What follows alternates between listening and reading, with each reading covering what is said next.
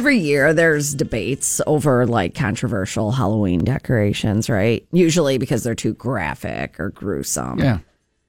Not Make you think your neighbor's house is burning down. Yeah, or every day I get scared that someone's hanging from my tree and it's my decoration. But it's rarely because they're too sexy. Some residents of a neighborhood in Utah. For their shirt? Too sexy for their shirt? For their shirt, too sexy. So sexy yeah, it hurts. Yeah.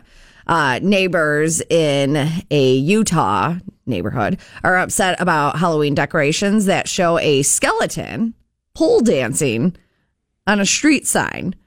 Now, there are two other skeletons sitting on chairs nearby with fake dollar bills. Okay. This is funny.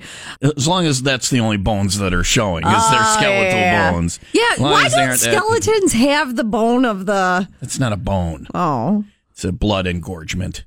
Boy, you really don't understand male anatomy. You think we actually have a bone there? Can't you break like some bone slides in, and then it retreats. Well, isn't it called it's an a actual bone? Yeah, because it's but it isn't. You can fracture. Yeah, that to me sounds like the worst thing ever. There's one time when I thought I almost fractured it. I didn't. Did it? No. Okay, because it's manageable.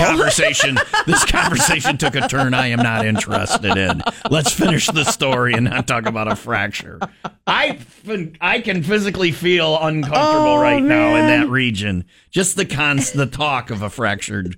Oh, I'm crossing my legs and I don't even have a bone. Boy, it's 7:05 on a Monday morning and I already hate this show. This is just Do you want the rest of the story? No, let's go back to our usual conversation. Boogers and poop coming up on Will Rock. That hurts. You don't have one. I don't, but I hurt. Oh, yeah.